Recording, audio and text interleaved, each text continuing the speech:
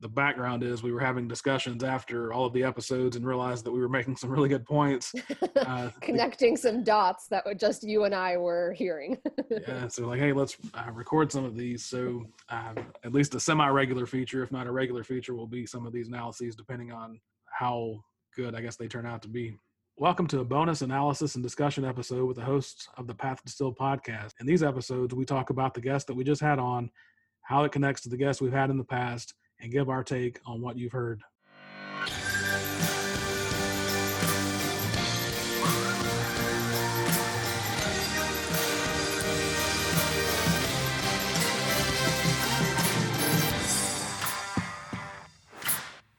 That was amazing. She is great, yeah. I mean, it's great, that she shares her personal story with it, but also, like we were saying during her interview, it's such an under-examined topic, for it being such a phenomenon across so many different people and domains and, things and so much more common than people realize. Like she kind of got on that a little bit, that it's kind of usually right that you kind of think you're the only one, right? Like I'm the only one that feels this way or, thinks this about myself. She was 70%. 70%, right? For that, it floors me sometimes, right? That something like that doesn't get the research and science attention that it deserves. And based on my experience, there's probably, and this is just me guessing, but I would think there's at least 10 to 15% more that aren't recognizing it. So it's probably closer to 80 or 85 at least. Oh, absolutely, right? People that don't, recognize or state that they have it. And I'm curious, and you alluded to it in the interview, but looking at the people that don't have it, I think would be interesting. We forgot to ask her about that. It'd be cool to maybe get like a follow-up of asking her about like what her thoughts are on the people that that are overconfident.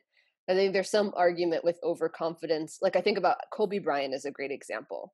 He's often one I use because he was one that was overconfident, like so uber confident, but it was true, like it was authentic, right? And it didn't have the sometimes unintended consequence that overconfidence has, which is you then kind of get what people call complacent, or it wasn't that. Like he truly believed he was great, and put that out there and had that Mamba mentality, as you called it, right?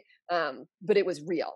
And then you have other people that put it out there for maybe other reasons, like they're trying to get other people to believe it, or some people kind of say that they're masking a true feeling of lack of confidence, or some of the interesting commentary around men versus women. Like there's that great Harvard Business Review article.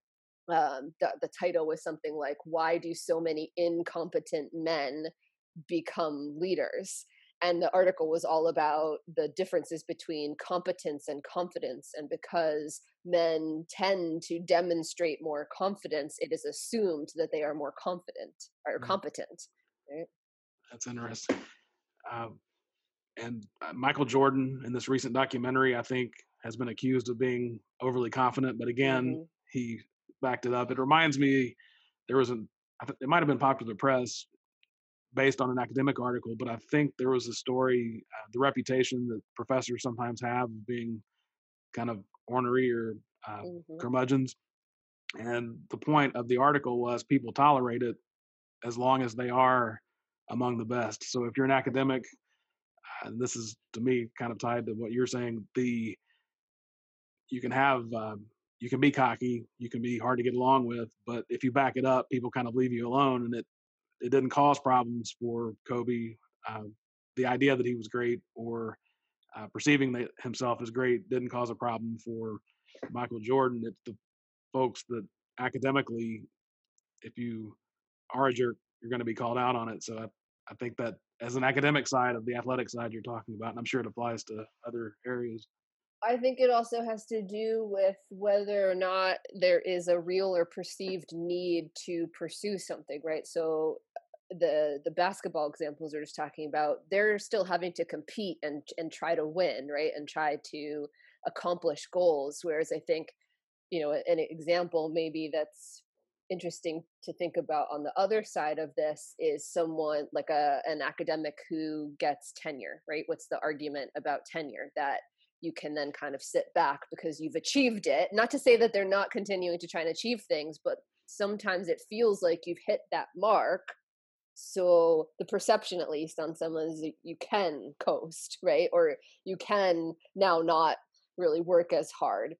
You see it in the business world too. I had an interesting conversation with a client the other day who was saying, there's a difference between how she at her level of management is perceived by the people that report to her versus the people above her who are seen to be at a level where they can kind of, the way it's viewed by people below them is work less and they push off the work on others, which may or may not be true, but that's the perception, right? So I find that kind of interesting to think about in this scenario too, of how it's tied into um pursuit, right? And whether we have or feel the need to continue to pursue things. That's why I like that she was talking about pursuit and growth as this lifelong piece.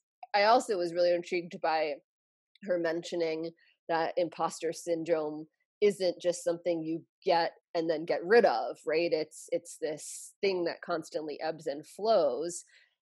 I think of confidence in the similar way too, right? Like people assume confidence is something like you get and then it's yours versus realizing that it's an emotion, which means that it's going to have its ups and downs.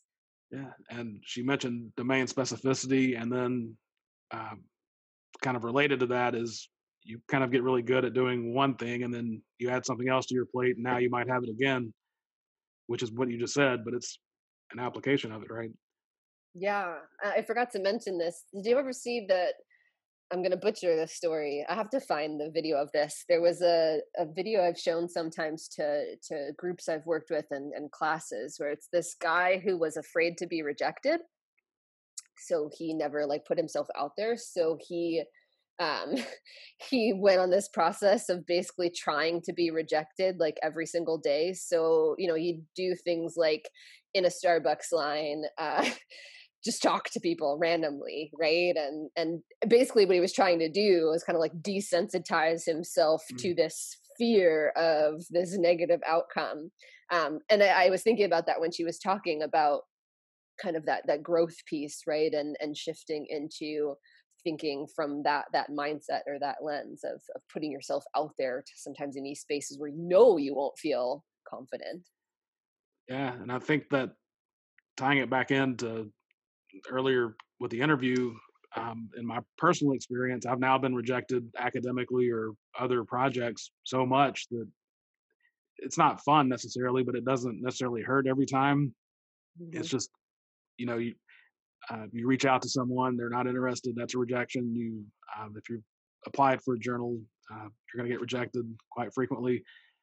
But I think, yeah, that's a good path to take as far as inducing the rejection, because if you look back even to your 10, 15, 20-year younger self, the things that used to devastate you, at least temporarily, don't seem that devastating anymore. And maybe it's just the distance in time, but I know part of that would be that becoming accustomed to not everything happening on demand or And growing your identity, right? Like I shared during the episode that I really did tell my students, like I really did feel like it took me 10 years outside of grad school to finally have that thought track in my head of like, yep, maybe maybe you're good at this. Like maybe you can feel like you are actual professional in this field. well, I think we had the unique experience of the cohort that we came through grad school with. I'm tremendously impressed with my personal growth, but also your growth. I think Dave, is 10 Hmm. years a better scholar. Paul's Hmm. improved. Paul Ward, Dave Eccles was the first person I mentioned. And I think in analyzing myself, and you said recognizing that you actually do have something to offer, I look back at where Paul was, Dr. Paul Ward, 10 or 15 years ago. And at the time, I thought he was perhaps superhuman. Just had a lot of respect for him. But now I look back, and if you take the place that he was in his career, I was probably not exactly where he was, but I was a lot closer once I advanced an additional 10 years to make up the ground that he had in the career. So he's 10 years ahead of me in the career. And if I work an additional 10 years, I can see that I was much closer 10 years in than I recognized I would be when he had that. Now he advanced 10 years as well, so we're not equal. But looking back at where he was at that time, I just made this too long to understand. But looking back, it kind of gave me a sense that I've improved to the point that was pretty close to where he was. Um, it just I needed think it's so time. powerful though what she shared too about almost like what comes to mind is like the work is never done. So when I used to tell my students that, I would say, but it's not like I got 10 years in and I'm like, cool, I can feel good about this. Like it's sometimes I feel like I'm the worst person at this job, you know? And sometimes like, you know, you realize like, oh wow, there are actually things I need to work on and improve, you know, and it's good. Like I enjoy that stuff, and I enjoy picking that apart and thinking about how I'm going to continue to grow. But now that I recognize that, right, I think that was, you know, what she talked about, of not being perfect and still having to think about this, I think is really important, because it's not like you get to this place where you're like, okay, yes, I can own my greatness. It's like today I'm owning my greatness, and then tomorrow I might struggle to get there, right? Like It's either this might work, or I'm really bad at this, right? yeah. And that's the mind game that's consistent. And to grow, people pick new challenges. So this adventure, um, Yeah, it might seem like it was initially, we thought it might be pretty straightforward to get it up and running, but as we found, there were you lots of did. hurdles. I Yeah, was like, I think you need to adjust your timeline. yeah, true, true. Well, that's old hat. Well, awesome. And I think we can also ask the listeners if there's, um, if they want to start sending us ideas on who to have on the show. Mhm. They're welcome to do that. Also remind them that the photos that we talk about in episodes will be available on our social media accounts. And please, you know, ideas about people or areas, but also if you're listening and you think, you know what, I wish they asked this question, you know, send us that too. Yeah, and if you feel like you'd make a good guest for the show, please reach out. The Path Distilled is hosted by Kevin Harris and Lauren Tashman, created and produced by Kevin Harris. The content is copyrighted by the Path Distilled, all rights reserved.